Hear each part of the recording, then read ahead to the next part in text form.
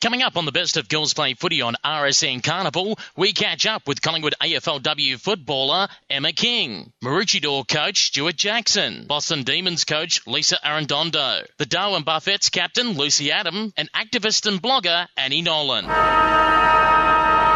I'm Peter Holden and welcome to the Best of Girls Play Footy on RSN Carnival. And a quick reminder that this program is available as a podcast by going to Apple Podcasts or SoundCloud and searching for Girls Play Footy. And don't forget, for all the latest women's footy news, find us on Facebook, Twitter or Instagram, or go to girlsplayfooty.com. In the middle of the AFL women's season, we had the privilege of catching up with Collingwood AFLW superstar in Emma King. Now, we started off by asking Emma how her life had changed from essentially being just a ruck at the Coastal Titans in WA, not known anywhere else in Australia, to in 2015 when she was taken as draft pick number 1 in that AFL women's draft for the exhibition match series, to being signed as a marquee for the Collingwood Football Club for the 2017 season. Yeah, I mean, I think it's not been a huge change, but it's been a positive change and a happy change. And instead of playing footy as a hobby now, I have to take it more seriously. And now it's a semi-professional thing that I do every day of my life. And before being picked up as a marquee for Collingwood, how did it feel when the tag is being thrown around that this woman is the number 1 ruck woman in Australia? Yeah, I mean, the new tag was interesting to take hold. I'd only actually started playing ruck at the start of 2015. So to then 2 years, or a year later, I'd say, to be named the best ruck in Australia, that's a huge honour, and I don't take it lightly, no. And it's been a big 2 years as well. I mean, when you throw in there not only the exhibition games, but you had a rare chance of history where you played for WA in that game against Victoria for the first time in 17 years, knocking off the Vics.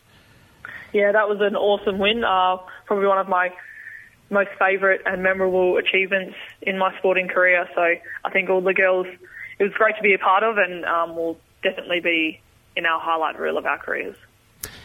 Heading towards the draft for 2016 that would form the players for the 2017 AFLW season, clubs put in their list that they wanted for marquees.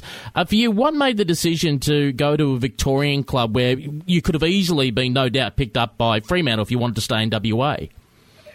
Yeah, so I actually got called by Fremantle and Collingwood as options for their marquees. They said, we want to offer you marquee, and spoke with both clubs and spoke with my family, and I thought this is probably the right time in my life to make the big move and go out on a limb and go over to Victoria and go to the biggest club in the country and home of footy in Melbourne and just see how I go. So I made the big move, and I had no responsibilities at home. So, yeah, I just thought, why not? Let's do it.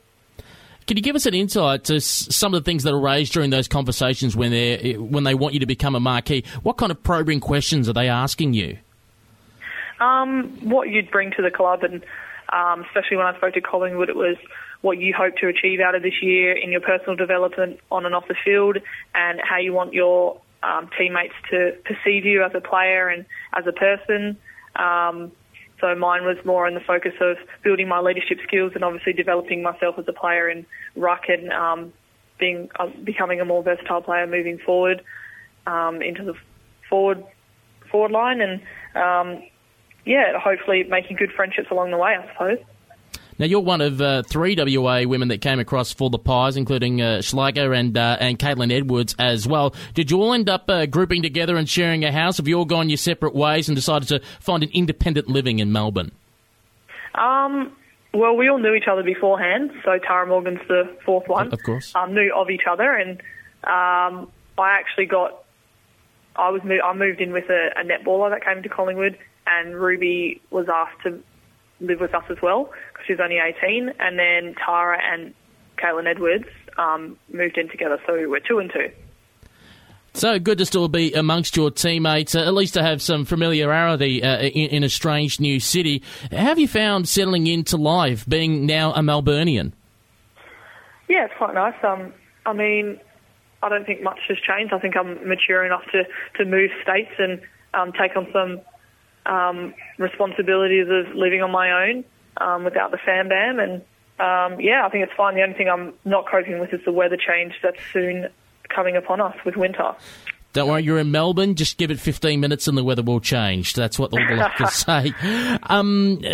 Also being in Melbourne, just touching something off-field for a moment, of course, you did a degree in architecture. So have you found that inspiring for you off the field, particularly the Victorian-era style buildings around Melbourne?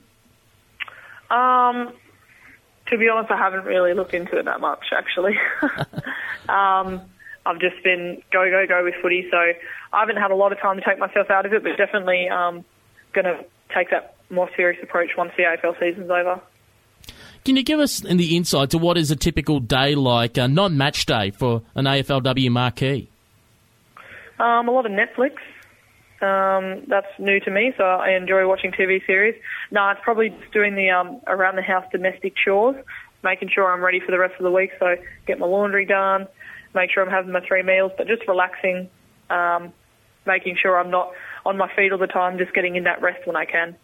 Are you getting used to what I call the ambassador-type roles with the Magpies, particularly when you've got to go out, for example, to Auskick clinics and you've got to keep in charge of the kids, also primary schools, and whether it be on the other side where you've got to go to a corporate luncheon or whatever and speak on behalf of the club? Yeah, I'm quite happy to represent the club and represent the players as well. I think everyone's welcoming whichever environment you go into, whether it's the kids and the teachers and the parents. They probably get more excited than the students do, but the same with when you go to a corporate function, they're very professional, and I think Collingwood's helped us stay professional and allowed us to act appropriately at each experience. Focusing just on the field for a moment, as we alluded to earlier, 3-3, you've got 3 wins in a row. Is there anything that you personally can pinpoint that you think was the turning point for the Magpies to get things together, to get that winning combination right? I think it's probably the point where we just said, let's go back to basics and play footy and make sure we're enjoying it and playing for each other. So the camaraderie of each other is probably what's banded us together, and we may have lost it in those first couple of rounds, but we somehow brought it around to the 4th round and we've been able to keep it up since. And, of course, as we mentioned earlier, being the number 1 ruck in Australia, so it's interesting to have your perspective on some of the other rucks you've been going up against. For example, the likes of Sabrina Frederick-Taub down at the Brisbane Lions. Then you throw in, of course, McKinnon, who, of course, is a Rising Star nominee, and you took on this weekend. How have you viewed the other rucks, and who have you seen is the biggest threats or the biggest challenges to your game? So I'll go through all of them. Who do I have first? Carlton. Alison Downey, versed her for the majority of the game. She was probably, I had no idea who she was coming into the league, so that puts a little bit of doubt into me, but also keeps me positive so I don't have to focus on their game as much. But she's been really good. I know she's developed a lot over the round. She's really good with her possessions around the ground and disposals, so that helps her as an extra mid around the ground. Who did I have second? Who did we have second? You had Melbourne. Melbourne. Yeah, Lauren Pearce. I versed her last year, so I knew a lot about her, and she's really good with body work, so I knew going into that game I've got to make sure I stay strong, and if we get first possession of the ball, that's really good for our teammates. And Sabrina was, I versed her in WA a lot. She's gotten really good, got her leap up a bit. I versed her in the middle. And then their other ruck was a bit shorter, so I think I was able to get over the top of her with that one. But, Sabsy's gotten really good. She's obviously keeping up her possessions and then going forward. So she's done really well as a versatile player for Brisbane. Bulldogs, Tiana Ernst, I versed her as well when she played for Melbourne. She's very good at body work and her tackling pressure, which has showed in her stats over the coming weeks. And, so she's a hard one to get to, so she stays in contact the whole time and knows how to take away my advantages as well with my leap. So she's a tough opponent, and Erin McKinnon never versed her before, first person to be taller than me in a ruck contest. So that was a huge challenge. She got me in the centre a couple of times, but again, I was able to find her weaknesses in body work, so made sure I capitalised on that and gave it my mid-first ball use. Of course, one legendary player you've got on your list is Lou Watton, your fellow ruck, 20 and 17 hit-outs respectively between you for the GWS match. What has it been like to being able to have someone of the calibre of Lou Watton to spar with at training sessions? Yeah, it's really good to have someone like Lou. with all her experience and knowledge of the game, she's able to help me on my game. I'm able to help her on her game versus someone that's taller. So was able to help her prepare for McKinnon on the weekend. And she's great with body work. And it's also good to have Ruby Schleicher, our other ruck, who's an aerial ruck. So all three of us have options of going up against body and aerial every single training session. So we've got a really good mix of rucks. And, hopefully it keeps us going through the games. It's much been talked about for the psychology of the last round game against the Adelaide Crows, because obviously if Melbourne get done, you're technically a mathematical chance, though a lot needs to happen to sneak into the top 2 spot. Should Melbourne win, you're still in a great position to be a spoiler and deny the Crows a grand final spot. Yeah, we're obviously just going in the game focusing on making sure we get the W at the end of the season, so we finish 4-3. But there's still that mathematical chance, so we'll see how Freo and Melbourne go, and then we'll see what we need to be done in the final 4 quarters for us. At Olympic Park Oval on Sunday. Park, yeah. Indeed. And it seems hard to believe that the season is almost over because of how short it is. So what's next on the cards for Emma King post-AFLW season? Well, we all get a couple of weeks break before VFL starts, so I'll take some time for a bit of R&R and then focus on finding a VFL club and playing that season out, yeah. Emma would end up selecting the Eastern Devils as the side that she'd play with in the VFLW competition for season 2017. Earlier in the year, we caught up with Stuart Jackson, the coach of the Maroochydore Roos. They made their debut in women's football in 2016 in the QWAFA Division 1 competition, where they swept all aside to take the flag. They were rewarded with promotion in 2017 to the State League, the QWAFL in Queensland, where they would end up finishing 6th. Just 4 wins outside the top 4 in their debut year. We first of all started asking Stu how the women's side actually came about for the 2016 season. I guess it was a little bit of a groundswell up here with women's footy, but the girls' footy had been going for a few years, and I'd coached the Maroochydore under-18 girls for the 2 years prior, and a lot of those girls were ageing out, so they needed somewhere to go. So a bit of a conversation between the senior club and myself, and we decided to give it a go. And you did so, particularly in the 2016 season when you debuted in the QWAFA. Could you have imagined the season to go any more perfectly? Yeah, mate, it was surprising. Along the way, we set the girls challenges every week, and they just ate them up. They responded really well every week. So a little bit of feeling started growing. Two-thirds the way through the season, they thought they could take it out. I guess we were just lucky. We had a lot of talent in the team. We had a lot of girls that had played state under-18s footy. And I guess we probably wanted to be in the quaffle to start with, but AFL Queensland, in their wisdom, and correctly so, I guess, decided to give us a run to see how we go with numbers and whatnot. And as you said, you kind of had that inkling 2/3 of the way during the season. For you as a coach, when do you switch from I'm setting week-by-week goals to, okay, let's go for it. Let's see if we can do the whole deal and get through undefeated? Do you mean publicly or privately? I think publicly you always wait until grand final day. But pretty much. You've got to get there. You've got to get there first. But how about privately amongst the group back then? I guess myself and the leadership group, we kind of had a feeling about halfway through the season that we could go pretty well. There was a couple of teams that we hadn't seen that were sitting second and third to us on the ladder, so we didn't really know what to expect. And we came up against them in the latter half of the season. So once we got over those hurdles, I think there was a bit of feeling building in the group that they knew they could have a real crack at it. And indeed you did to Queen swept the flag. When did the conversation begin for you to take the step up, take the next challenge, and that's come up to the QWAFL? I'd been corresponding with AFL Queensland pretty much all of last year, but the opportunity to officially apply for was, I guess, not long after the grand final. I think everybody realised that we were going to be serious about having a decent women's team up here. And because you're now in the QWAFL, do you find any players coming back to you that may have, in the past, had to leave for other clubs that wanted to obviously take the challenge of the next level? We're going to be lucky enough to have one of the Brisbane Lions women's players playing with us. She was a Maroochydore junior and living on the coast still, so she'll be coming back. There's another 2 girls that were Sunshine Coast juniors that won't be coming back at this stage because they have either work or study commitments in Brisbane.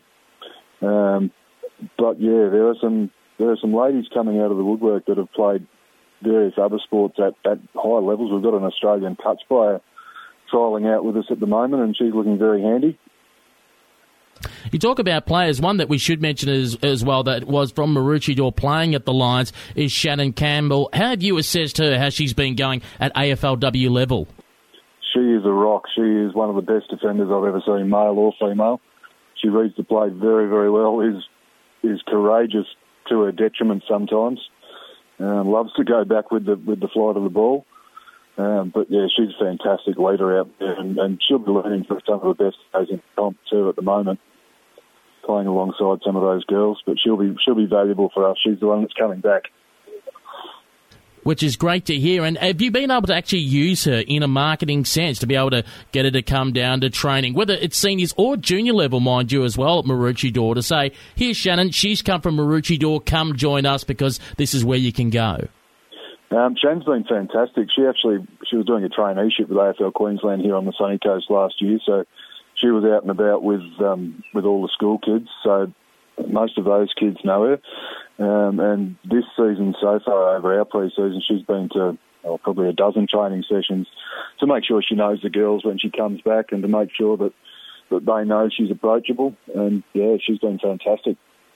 And what's the lead-up been like as we build towards April 1 when you have your first game for premiership points in the QWAFL against Wilston Grange? Have you managed to play out any practice matches? What numbers are the squad looking like at the moment? Are you looking at a squad of 35, 40?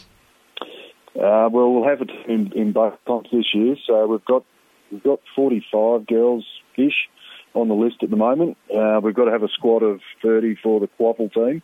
And the girls that don't get selected each week, they'll play down in the Quaffa competition. So, yeah, the numbers have been fantastic. We had a practice match intra-club a week and a half ago. It was fantastic turnout. The girls went really hard. We've unearthed some new talent too, which is quite often difficult to spot just on the training track. Game situations are obviously a little bit different. And we have another practice match coming up on Sunday against Moreton Bay. Against the Moreton Bay Lions, and hopefully it'll be a nice hit out and get plenty of players into form as you head to April 1, 4:45pm at your home ground. It's a Saturday for those interested in heading along and checking out the Maroochydore Roos. What is the plan, I guess, for Maroochydore in the competition? Do they see your club as, I guess, a representative of the Sunshine Coast and hoping that other clubs that may stay in the Community League, for example, which is the QWAFA and its lower divisions, feed through to you? With a bit of luck, that's where we'll be for the next few years at least. I think the numbers, they probably won't support another QAFL team on the coast for a couple of years at least. So with a bit of luck, Gympie and Nambour, who have a Quaffa team, some of their better girls that have a bit of ambition might look to come across. We're able to do a player share arrangement in some of those cases as well, so they can be registered to those home clubs and also come and have a couple of games with us. Has there been much in the way of vision, etc., that you've been able to see of the opponents that you'll be up against in the QWAFL and assess of how you want to plan to attack them and take them on in your first year? Because for you have the advantage of they don't know you. I watched a lot of footy last year. I went and watched as many Quaffle games as I was able to. And I guess I've known quite a lot of the girls over the last few years. I've been lucky enough to coach the under-16 state team and help out with the under-18 state team. So I've seen a lot of those girls. I guess it's a matter now of sifting through some old video as well. There's a bit of video online available for me to check that out. And what are the expectations that you put on the girls for their first year diving into this competition? We definitely want to be competitive. There's no bones about that. I believe we've got the talent to win a few games and really surprise a few people. The girls are confident, they're excited, they're really looking forward to the challenge of stepping up. As I said last year, they accepted every challenge we put to them and rose above it, so we're looking to do the same again this year. And Stu, just before we let you go, for you personally, the honour of winning Coach of the Year last year. That was a real surprise, actually. I had no idea that was coming. I didn't even know they did those awards, to be honest. As I said to the girls, I can't win those awards without the girls performing well, so it's one of those things, it's a team effort. You're listening to the best of Girls Play Footy on RSN Carnival.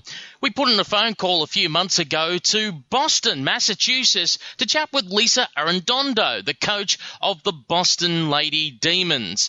They were a side that hosted Jessica Wuchner, a now Brisbane Lions player, back in 2015 as part of a cultural exchange program between Australia and the USA to try and help develop women's football in the US AFL. Now, as we always do for those that are overseas, we asked Lisa, how did she come about playing Aussie rules football? I discovered it through boxing, actually. A girl that I went to a boxing gym with happened to play, and she came in one day, and she was a little banged up. But I said, "What happened to you? Did you get hit by a truck?" She goes, "Oh, no, I play Aussie rules." She goes, "You want to come have a kick?" I said, No, I'm good. And she kind of harped on me for about 2 months, and then I said, "Fine, I'll come for a kick." And first kick, first broken finger, and I fell in love, and it's never been, I haven't been happier since. That needs to be a new bumper sticker. Come get beaten up. Come play Aussie rules. Well, so it's great that you managed to take up the sport. The Boston Lady Demons, how long have they been established in the Massachusetts area? They've been established for about 7 years now. So it's great they've been long established, obviously growing the base. What are the numbers looking like there at the moment at Boston? Right now, we will range on an annual basis. Some years are better than others, but we usually sit around about 12 girls and women that will come out and play. And we've been doing a huge recruitment push. Obviously, Jess, or Wusha, was a huge component to that, and it's been phenomenal. So it's helped get the name out, and we just keep going out to colleges and rugby clubs and Gaelic clubs and try and convince everyone to come have a kick. So what's a typical calendar like for the Boston Demons? What's some of the games from Metro Footy to 18 aside? What are you playing during the year? So we normally play, our calendar year will go about March, depending upon if we have snow on the ground or not. And then it will go to October, where we have our U.S. Nationals at the end of the season. And this year we have a really interesting kind of combination where we have enough girls within the East Coast, so the Boston Lady Demons, the Baltimore Eagles, the New York Magpies, then the Montreal Angels, and we have the Philadelphia Hawks, where we're going to do a round-robin of Metro Leagues, and then we'll have our own tournaments probably once a month within that as well. It's fantastic to see how that is growing. Now, you mentioned the name Jessica Wuchner, as we know, a Wusher here in Australia, playing with the Brisbane Lions. Back in 2015, she came over to the US as part of an exchange program. How did she hook up with the Boston Demons? She went through a program where Drea Casillas she's the president of the Women's Association, as well as she's on the board for the USAFL, and they had kind of spearheaded an idea of having an exchange program of having players from Australia that wanted to come over and experience playing here in the U.S. and help grow the game. And it was directed towards clubs that needed just a little more direction and needed the recruitment process, and maybe even have an Australian female come over and kind of explain the culture of the game and how it works. So the Boston Lady Demons were very lucky and fortunate to have her come on over, and she was just a firecracker to have over here. She really took the reins for it. She helped the girls understand just proper technique and understanding the flow of the game better, as well as fire up them in convincing them on how to recruit and how to keep players, and just made them all more energized for the entire sport. And she brought over not only just her knowledge and her skill, but she brought over more of the passion and the love for the sport, which a few of us veterans already have, but getting some of the younger ones to understand just how important it is and what a fantastic sport it is, she just brought it with her. We couldn't have been happier to have her here. And exactly, for you as a coach, how did that help you, adjust your training methods going forward? I was really open to any kind of suggestions that she had because here in the States, sometimes you have Aussie men or you have some Aussie women that float through that will help coach, but a lot of times it's self-taught or it's self-taught knowledge that's been handed down. So for me, it was great to have somebody that plays it all the time to come over and say, well, we kind of do it this way, and this is, some of the drills that we run, or you could look at it this way. And for me, I used it as a clean slate and a learning experience. So I took away from it, I think, far more than she thinks she ever gave to me, but I truly did take away from it a ton of knowledge and passion. And I believe she was able to help you throughout, if I'm correct, the Eastern Regional Tournament plus the USAFL Nationals of 2015. Yes, she was, and she ended up winning the MVP at the U.S. Nationals for us. She might have had just a little bit more skill than the others, just quietly. A little bit. But you know what? She was a resource for all the women that throughout the entire country. She was an open book for them. She made a lot of friends and connected via Facebook and even Snapchat, and they stayed in touch. And even during any of the tournaments, anyone could go up to her and ask her, how do I do this? And she took it and ran with it, and she just helped. And may we say just quietly, she also passed on the good Mad Monday tradition as well. I think I've seen a photo of two of the kangaroo onesie. Yes, there was a very lovely onesie that she was wearing, and it was good fun. Oh, that is fantastic to hear. And I also have to ask, how did she help on the off-field side of things, of obviously trying to look at ways of trying to find footballers to join the Boston Lady Demons? It was interesting because since she was not able to have a working visa here, we utilized her to kind of go out to the local gyms and to go to local colleges and just kind of bring a ball with her and have a conversation with the higher impact sports that existed. So she would go do that, and she would talk to us about how some of the recruitment efforts, while a little bit easier over in Australia because it's more of a known sport, obviously, and people grow up with it. She kind of went through how they recruit for their own local clubs, to bring people over, and we utilized some of that, but we really used her as a resource to just go onto campuses and go into just gyms and just start conversations with people and have her really be able to explain the sport to it, so it was good. Fantastic to hear. Now, as you alluded to earlier, you play with a number of teams around the area. You said New York, Columbus, Baltimore, Washington, there's Montreal up north, etc. Over the past couple of Nationals, you had a few different combinations that you've teamed up with to play in Division 2. How difficult is that as a side when you arrive at the Nationals and, we've got to know a bunch of new people and put a team together and try and win?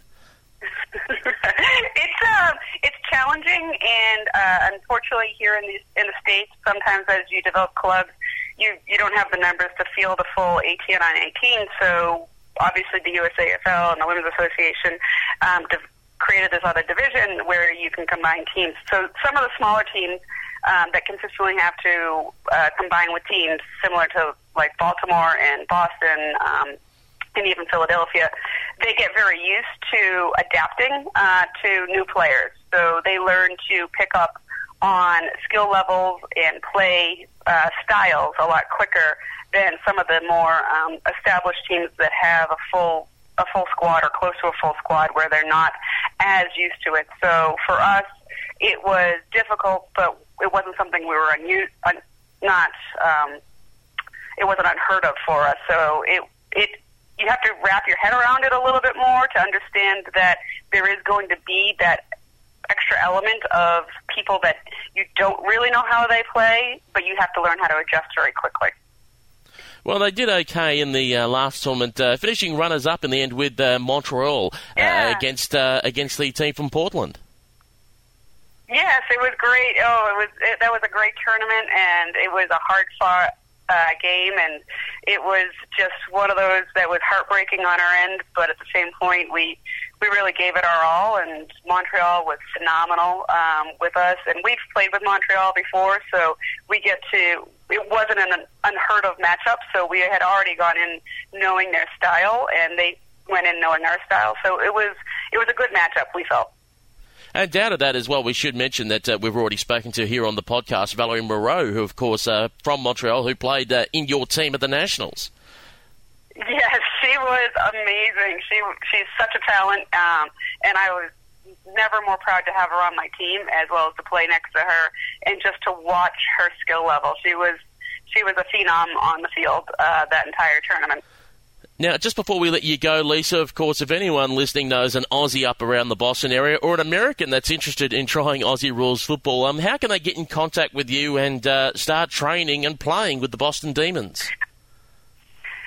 So they can easily go onto our website, our Facebook page, which is the Boston Demons, and they can go in and just either message us. We also have an Australian rules meetup page, as well as we have an Instagram account that they can reach out to us. So there's multiple different avenues, and if they go onto our website, they can just email us as well from there. So we are eager to have anyone and everyone come try out and have a kick, and we promise we won't try and break your fingers on the first practice.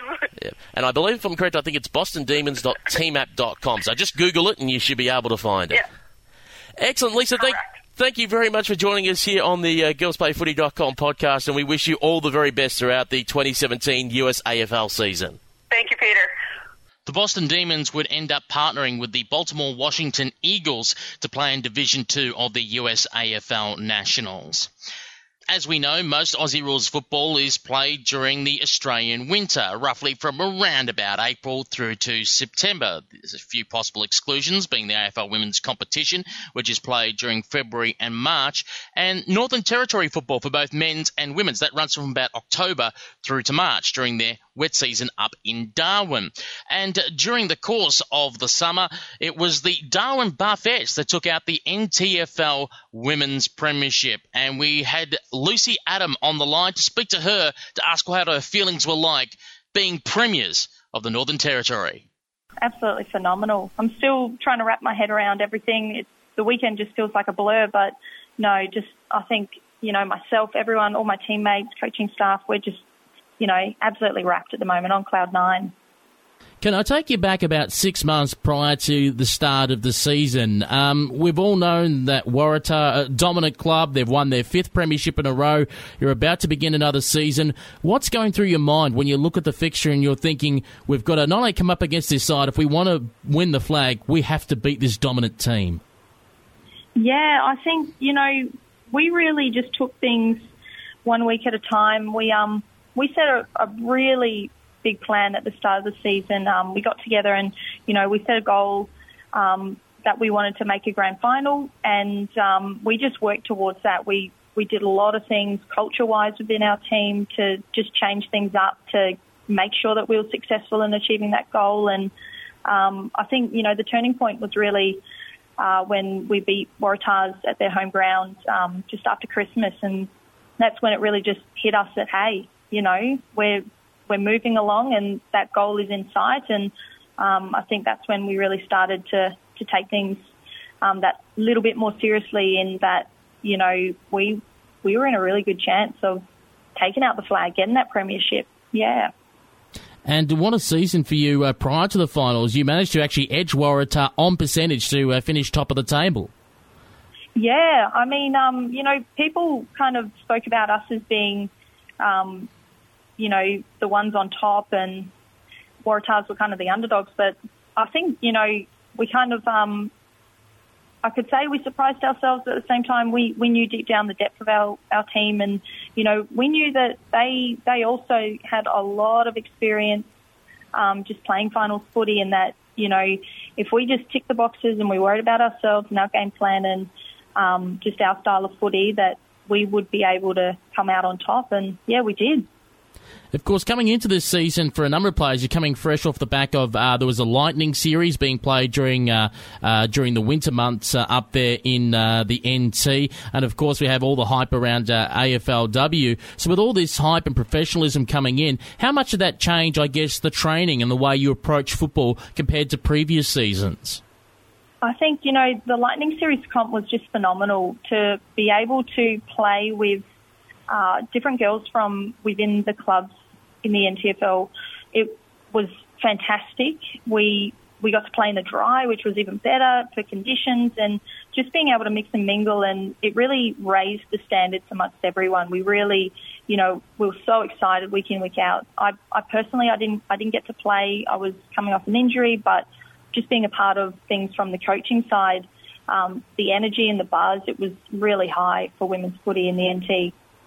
Coming into grand final day, normally your match is the feature match on the day. Normally there's the men's preliminary final, but the big game is the grand final for the women's. A little bit different this year. You actually were acting as a curtain raiser to the AFLW grand final. Did you sense a different hype about the day because of the occasion that the Crows and Melbourne would be playing in town? Yeah, it was a little bit nerve-wracking, to tell you the truth. Tried not to think about the fact that, we were the curtain raiser, but I think, AFL-NT did a really good job of putting under 15s, under 18s, us women all on that same day before the Crows and Demons match. And I just think, it really just highlighted women's footy and the pathways we've got happening up here. So it was so exciting.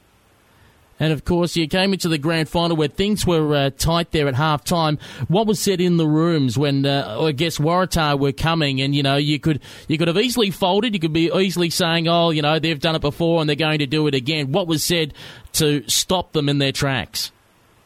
Well, we kind of, when it got to the business end of the season, we really spoke about just our composure under pressure, and our assistant coach, Trudy, she really kind of took us to something about Muhammad Ali and, just his whole rope-a-dope. And that was something that we really, we tried to focus on, is that, teams would come out swinging against us and, we'd want to obviously come back firing in that really uncomfortable style of play that we have. But we had to really stay composed and just ride it out, rope-a-dope, ride it out, and then hit them when they least expected. And, I think we did that. We rode under their pressure. We handled it well, and we just came out after that half-time and we just went out firing.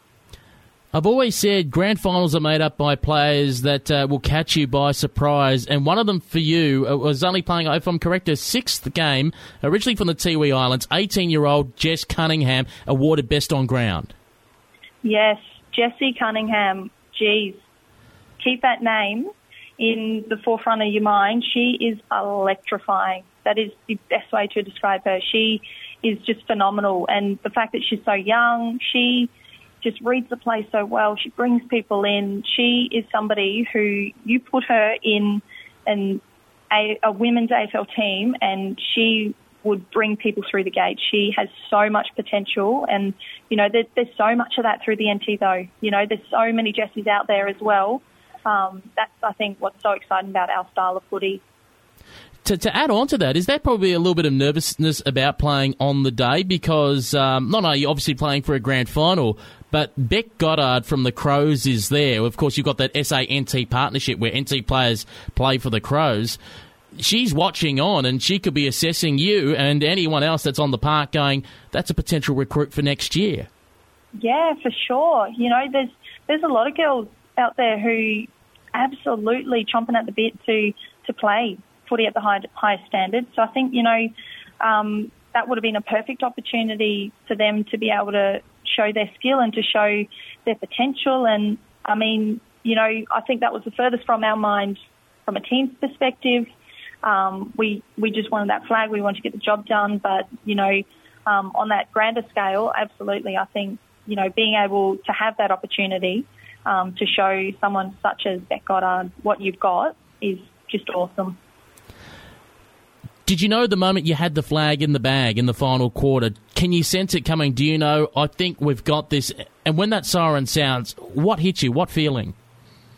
In all honesty, I was so nervous, even in the minutes leading up to that siren. You know, I just didn't feel real. Was just trying to make sure that everything that we did was to make sure that we were in the front, that we were leading, that we were always getting to the ball first, and that we were holding possession. And, you know, when that siren went, I just felt my knees fall under me. I just hit the deck, and I think, you know, it's been such a long time coming. So much has gone into it.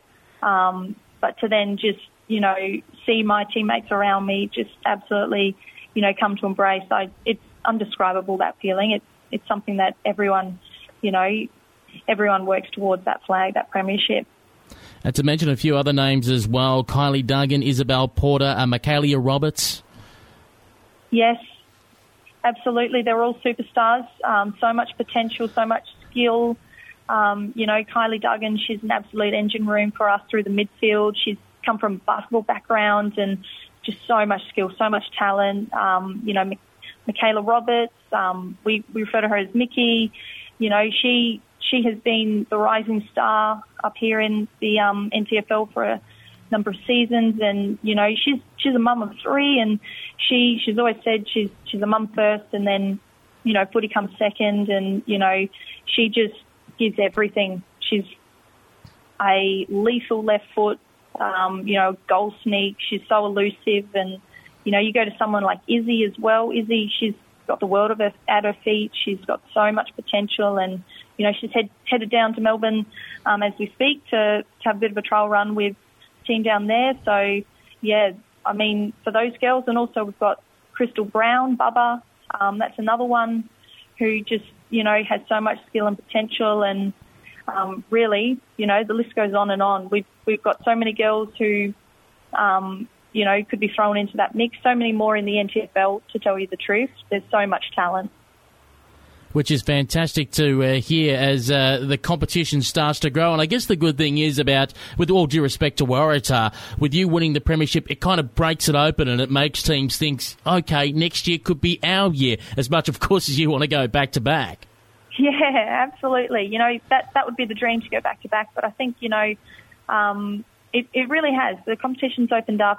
It's really showing that it's anybody's, and, you know, the competition as itself up here in the NT, it's really starting to grow, and the fact that we've got under 15s, under 18s, and all those girls pushing on up through, it's really starting to raise the standard, and it's such an exciting time for us up here. And as well, I should point out that, of course, with your season going on at the same time as the AFLW season, has there been any chance, I guess, at your training sessions that your coaches pointed out video from what's been done in the AFLW, saying, well, this is what they're doing here, this is what we probably need to be doing here? Yeah, I mean, there's been a lot of talk at training sessions. You know, that's pretty much, you know, we train on a Monday, Wednesday, so on the Mondays we have a bit of a chat about some of the games over the weekend, and I know that, you know, we tried to follow something defensively that was very similar to the Crows, with just a few tweaks. So, yeah, absolutely, it's great to look at what is happening in the women's comp, and to be able to say, okay, that's what, you know, we're aiming for. That's what we're really trying to achieve as well. And because the likes of, thrown there, the Abby Holmes, the Ange Foleys, Taylor Thorns, Sally Rileys, etc., have been doing well on the national stage with the Crows, has that given a highlight and interest in the NTFL women's division? Yeah, absolutely. You know, I think there's plenty of girls who, you know, they would absolutely love to be wearing the Crows colours, you know, wearing any club's colours, and, you know, playing out there and playing at the highest level as well. You know, there's a lot of girls who hold that goal very highly, that are striving towards achieving that goal. Yeah, absolutely. I think, you know, having people such as Ange and, you know, Sally and Abby and Heather Anderson and Taylor Thorne, all those girls, they really are paving the way and leading the way for the rest of us. The NTFL women's season is underway right now for the 2017-2018 season, and there's a little twist coming up to winter that the Northern Territory will field a side in the Victorian Football League women's competition. Yes, the NT Thunder will travel down on half a dozen occasions to Melbourne to take on Victorian sides, and about half a dozen Victorian sides will fly up to Darwin to take on the Thunder. So some exciting news for women from the Northern Territory taking on the Victorian clubs during the 2018 winter.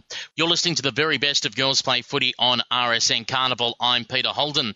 One game we had the privilege of doing throughout the year was the Melbourne University versus Darebin match. If I'm correct, it was round 5 and it was in Hamilton in Western Victoria in June. We're out there for that occasion because of Pride and Inclusion Day, which was to help try and make it a more inclusive environment for the LGBTQI community in country areas. One of the people behind the idea was activist and blogger Annie Nolan, and she joined us on the line and told us how the idea of this day came about.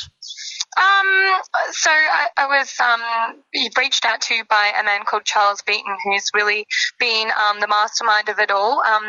Himself and his brother have a website called Gay That's Okay, and they have a really interesting story. They're identical twins. One is straight and one is gay, and his brother Locke didn't come out until he was 27, and it was a really pretty upsetting story about how he just didn't feel accepted and had lots of challenges with mental health and things like that, and especially growing up in the country, what adversity he faced there. So he reached out to me and sort of said that, you have a lot of followers, a lot of which are from Hamilton, so you're probably the best person to help, get the word out there about it, and obviously a strong ally for the community. So I suppose I'm just a platform in which to spread the word about it, and yeah. It's an interesting concept, isn't it, to have the game in Hamilton, because I guess when people think about the LGBTI community and all the events for them, it's usually held in St Kilda, such as the Pride March there, Midsummer around Paran, the big LGBTI community up in Fitzroy. But why Hamilton out in rural Victoria is, I guess, the interesting question. Yeah, so, I mean, it's a pretty simple one, really. Two things. One, there is often the misconception that people in the country aren't accepting. And we've seen a lot of that with a very famous ex-tennis player coming out and speaking on behalf of farmers and rural towns, saying that, they aren't they believe what she believes and aren't accepting whatsoever. And that is just totally untrue. I mean, of course, it's a little bit different growing up in the country. There's not access to things like there is in the city, and people are often forced to not be true to themselves in the country. So that's definitely a real thing that's happening in the country. But we wanted to show how many allies and how many gay and lesbian and trans people are actually living in the country, and obviously not just those three things, LGBTQI. So, and we wanted to highlight that the country isn't all about that. But also the other thing is, the second thing, mental health in the country statistically is a lot worse in the country, and also then if you put on top of that being LGBTQI, it's it again goes up again, and the access to services and things in the country just aren't quite there like they are in their city. And like you said, there's lots of marches and things in the city for people to feel welcomed, and I think it's time that the country areas show their support.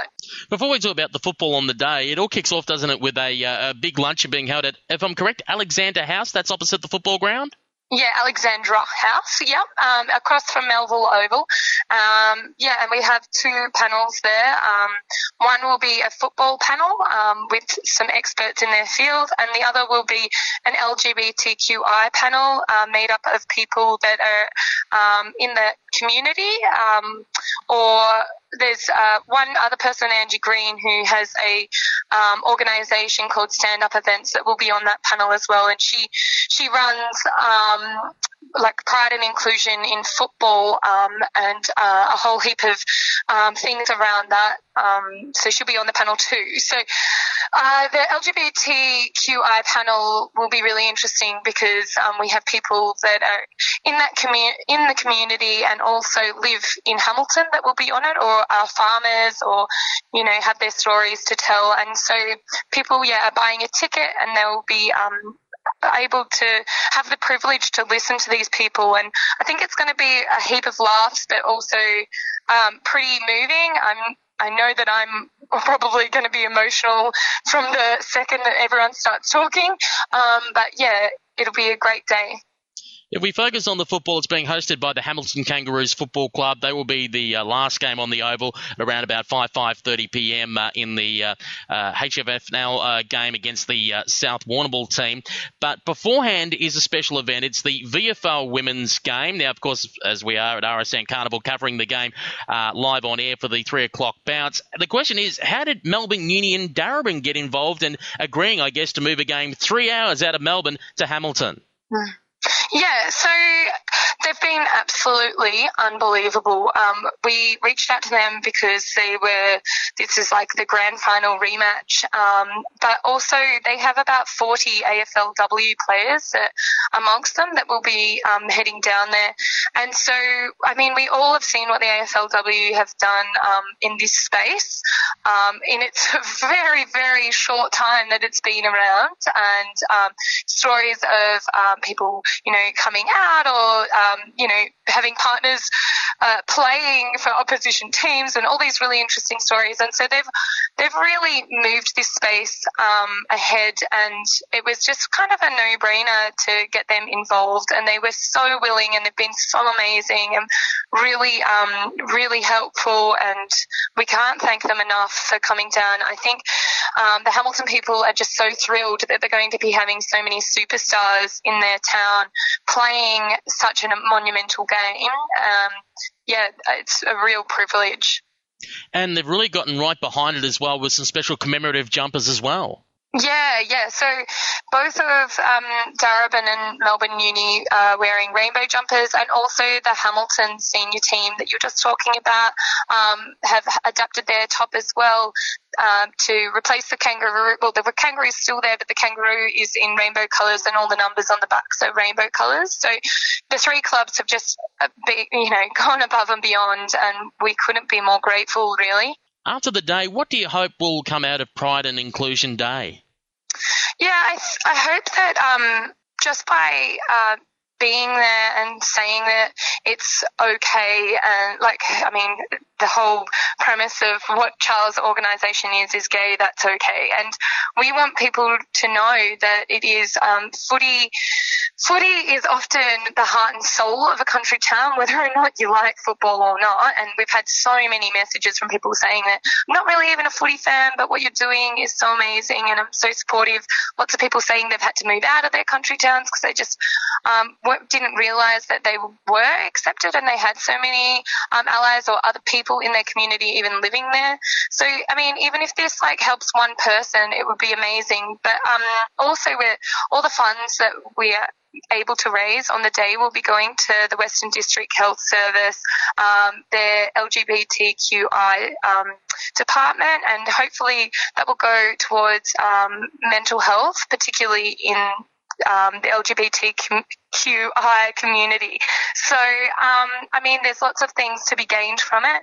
I also think that not only will this help people in Hamilton, but it'll definitely get the message out there for other people living in country towns, and I'm sure it'll get enough media that it'll spread, and people in country towns, even outside of Hamilton, will realise that, there are plenty of people that accept them. And also, I suppose the final thing is this is about pride and inclusion, and so this is not just about the LGBTQI community. This is also a gender thing about women and the roles that they play. That's why we have the two women's teams coming down as well, showing that, as anyone that's grown up in a country town would know, I've seen women rouse about sheep and herd cattle and run local shops and all that sort of stuff. Women play massive roles in the country, and I think that the two women's teams coming down will just highlight that again, and just to move the gender equality space as well. And just quickly, I know everyone's really focused on this Saturday, but I guess what are the hopes going forward? Are we looking at an annual event in Hamilton, or perhaps it moving around from town to town throughout rural Victoria? Wouldn't that be fantastic? I would just love that if that was able to happen. I'm definitely hoping that something like that does happen. At the moment, I'm just concentrating on making this weekend an absolute blast, because I just want it for now just to go so smoothly, and for it to really move people in the community, like whether or not they're, straight, gay, whatever. I just want it to be a real success this weekend. But if it is, I really would love that. An annual thing would be fantastic. I suppose we just haven't put all that much effort into thinking about long term. At the moment, we're just trying to get this weekend going smoothly and with great success, which I think it will go with great success. If anyone has been following what's been going on in Hamilton, like, virtually the whole main street has been transformed into rainbow colours. We've just said to the people in the town, whoever support the community, if they would deck out their front windows with rainbow colours just to show their solidarity, that would be fantastic. And they have, and that is just amazing. I just hope that there might be a young kid in that town that might be a little bit confused or a little bit, worrying about their life. And I just hope that they realise that they have the support of the town. And for me, that short-term goal is just enough for now. But, hopefully in the long term we can keep doing it. And hopefully one day, the main goal would be that we won't even have to do things like this. I mean, it's always great to be proud, though, and I think that it will always happen. But, to have to say gay, that's okay. With the reason we have to say that is because some believe that it's not. And hopefully we don't even have to say that phrase anymore. Pride and Inclusion Day was a roaring success in Hamilton, and they've been talking about either having it as A, an annual event in Hamilton, or B, having it pop up in other regional centres, either as a tour or as in multiple regional centres hosting it on the same day. So we know there's bigger and better things for Pride and Inclusion Day, and the great news for them was on Wednesday, the 15th of November 2017, Australians in the marriage postal survey elected 61.6% to vote yes to change the law to allow same-sex couples to marry. So certainly a lot of good work done by those behind Pride and Inclusion Day. That wraps up the Best of Girls Play Footy on RSN Carnival for another week. You can download this program as a podcast by going to Apple Podcasts or SoundCloud and searching for Girls Play Footy. Find the latest women's footy news on girlsplayfooty.com or searching for Girls Play Footy on Facebook, Twitter or Instagram. I'm Peter Holt. Until next time, it's bye for now.